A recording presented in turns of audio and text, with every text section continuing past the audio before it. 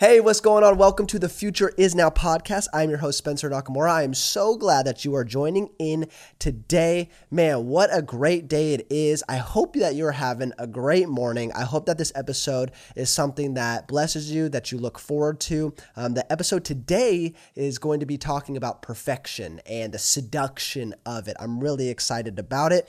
If you're tuning in for the first time, just welcome to the Future Is Now family. I'm so thankful that you guys are listening or watching, wherever that may be, Apple, Spotify, YouTube, Google, wherever it is. I'm so glad that you guys are tuning in. I like doing this. I really like doing this update for you guys because I just been updating you guys as we've been going, and a lot of you have known kind of the growth that this podcast has been on, which has been extraordinary. I thank God. I thank you guys being part of the community. And this week, okay, so when I started this, 6 months or 8 months ago, back in January, I had a goal in mind. And when I really started, like 2 months ago, I started doing consistent 2 episodes a week consistently. And I had a goal of, I wanted 1,000 downloads in 1 week by the new year. And I thought that was, at the time I was not anywhere near that. I was under 100 every week, and I was like, man, by December, I think I can do it, and I think that we can do it. But guys, can I just tell you, this last month has been insanity with this podcast and how it's been growing, and we are 4 months ahead of schedule with the goal. I mean, this week alone, I think there's going to be 1,500 downloads of this podcast.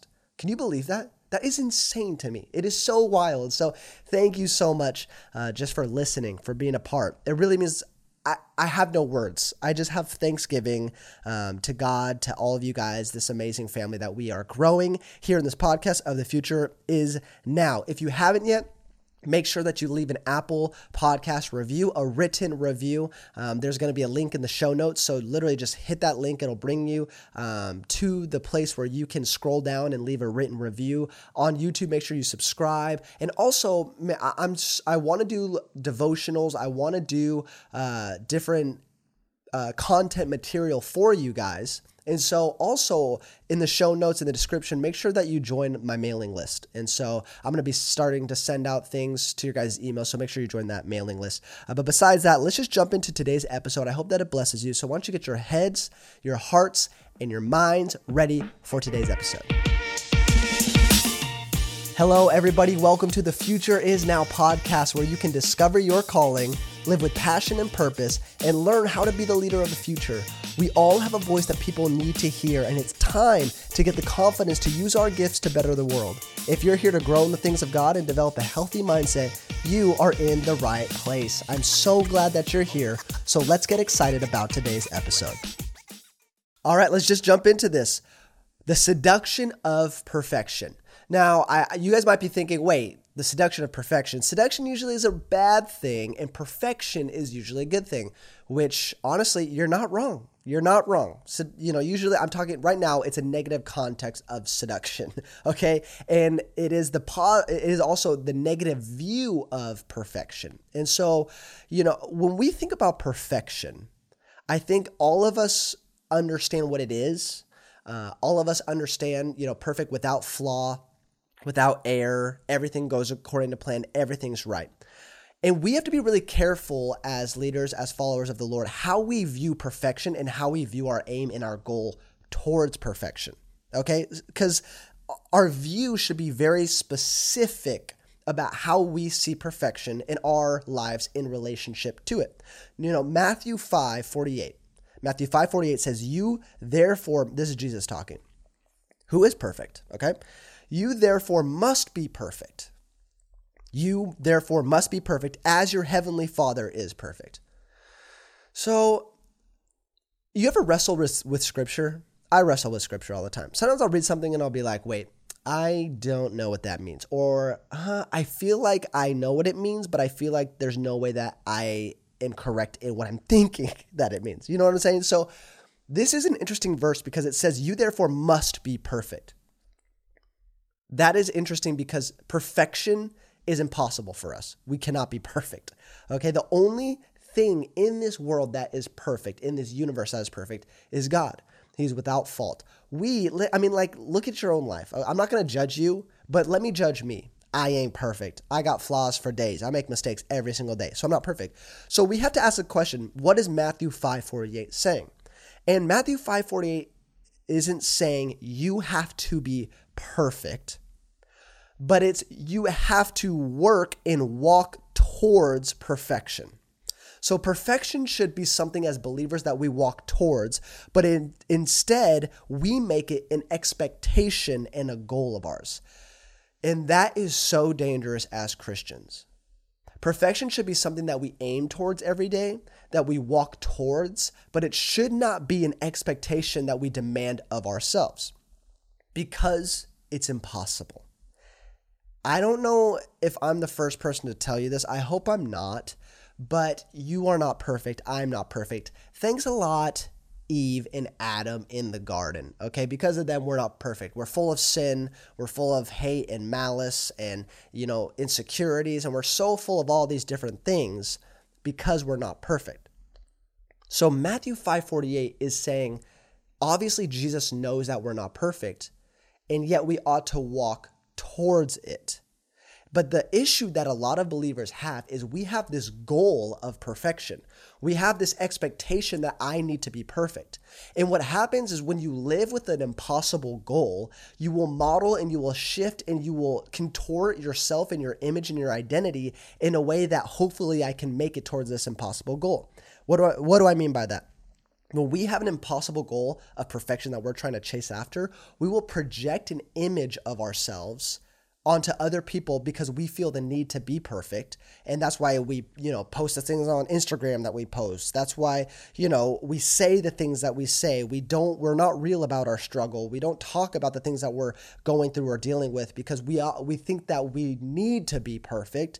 And when we do that, we end up living a duplicitous life. We live a fake life because we're trying to project perfection to everybody around us. It's not healthy. And also, when we live within an impossible goal, we live every day with the realization that will never happen, we'll never reach the goal, and so we live defeated. We live insecure, we live in shame because all the time we're saying, man, I just need to be perfect, and yet I can never reach that. So we live in defeat. We live defeated. Sometimes when I think about living defeated, I don't know about you, but have you ever been in a place in your life where you see somebody and they just have given up? There's a struggle and they just give up. And you're like, man, how could you give up? But it's because the expectation that we put on ourselves sometimes weighs so heavy that we get defeated by it. And the one thing that the enemy would love to do in your life is he would love for you to put expectation on your life that God never called you to do. And when we put expectation on ourselves that we were never meant to bear, that means that it is a weight that we cannot handle. And eventually it will lead us into a place of defeat. So if we're not living fake, if we're not supposed to live defeated, how do we live? Well, we live in abundance. Living in abundance is this. I understand I'm not perfect. I understand that as I try and walk towards perfection, I know that I'm not going to reach it because it's impossible for me to be perfect. However, in my mess, in my gunk, in my screw up, I worship a God that is perfect and whose grace is sufficient for my life. That is abundance. It's, hey, I will never be perfect, but I know who is perfect. I know that I got issues, but I know the one that's grace covers me and covers me every single day. That is living in abundance. So now that we've gotten this out of the way, okay, you walk towards perfection. You don't walk expecting perfection. Now that we have this, it's like, okay, cool, Spencer, great tips, but how? How do we walk towards perfection without letting it become an idol of an expectation in our lives? And in my opinion, Hebrews 12:2, I love Hebrews 12:2, and it just says, fix your eyes on Jesus. Fixing our eyes as we live, as long as our eyes are fixed on Jesus, as long as he's our central focus, what we're staring at as we walk, our navigation, our direction is towards Jesus, it will lead us into a place of progress.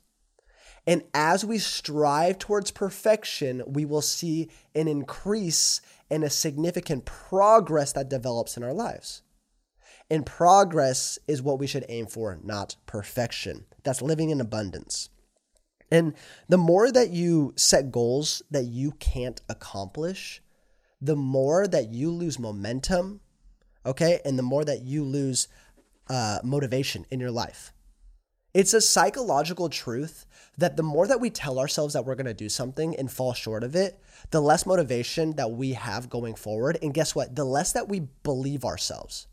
What do I mean by that? I mean, if you tell yourself that you're going to wake up in the morning at 5 a.m., and the alarm goes and you snooze through it and you wake up at 8 and you're like, man, I didn't wake up at 5. I told myself I was going to wake up at 5 and I didn't. The more that you do that, soon you'll come to a place where you're like, where you tell yourself, I'm going to wake up at 5 a.m. tomorrow. And literally in the subconscious of your mind, you know it's not true. So you are no longer able to speak authority over your life. This is a crazy concept, okay, of psychology. Of the more that we say we're going to do something and we don't go through with it, the less that our voice has authority over our own lives. It's a scary reality. And so when we have perfection as our goal, when we expect to be perfect, the more times that we fall short of that, when that is our expectation, the more that we have authority over our own lives and the more defeated that we will live in. It's, I commend everybody that does really strict dieting. It's like good for you guys. I have kind of an issue with 75 hard. My issue is it is such an extreme that I honestly can tell you, I do not know one person that has successfully done it. And I'm not ragging on it. I'm not ragging on the actual diet plan. I think if you can go 70, is it 70 hard or 75 hard? 75. I think it's 75. 70, it is 75 hard. Or is it 70? Okay, whatever. Well, 70. I'm going to go with 75. I'm committed to it. If you can go 75 hard, it's like read 10 pages a day, work out twice a day, follow a diet plan, eat a gallon, drink a gallon of water. If you can do that for 75 days, I commend you. That's amazing. But what happens is the more that we put expectations on ourselves and we don't follow through with it, the more that we are losing the authority that we have to be able to say what we do and do what we say. It makes us lose integrity. So my position is stop trying to aim towards unrealistic goals. I hate the saying, shoot for the moon, because even when you miss, you'll be in the stars. I just don't like it because, listen, if I'm aiming for the moon and I miss the moon, I'm going to be mad because I didn't get the moon.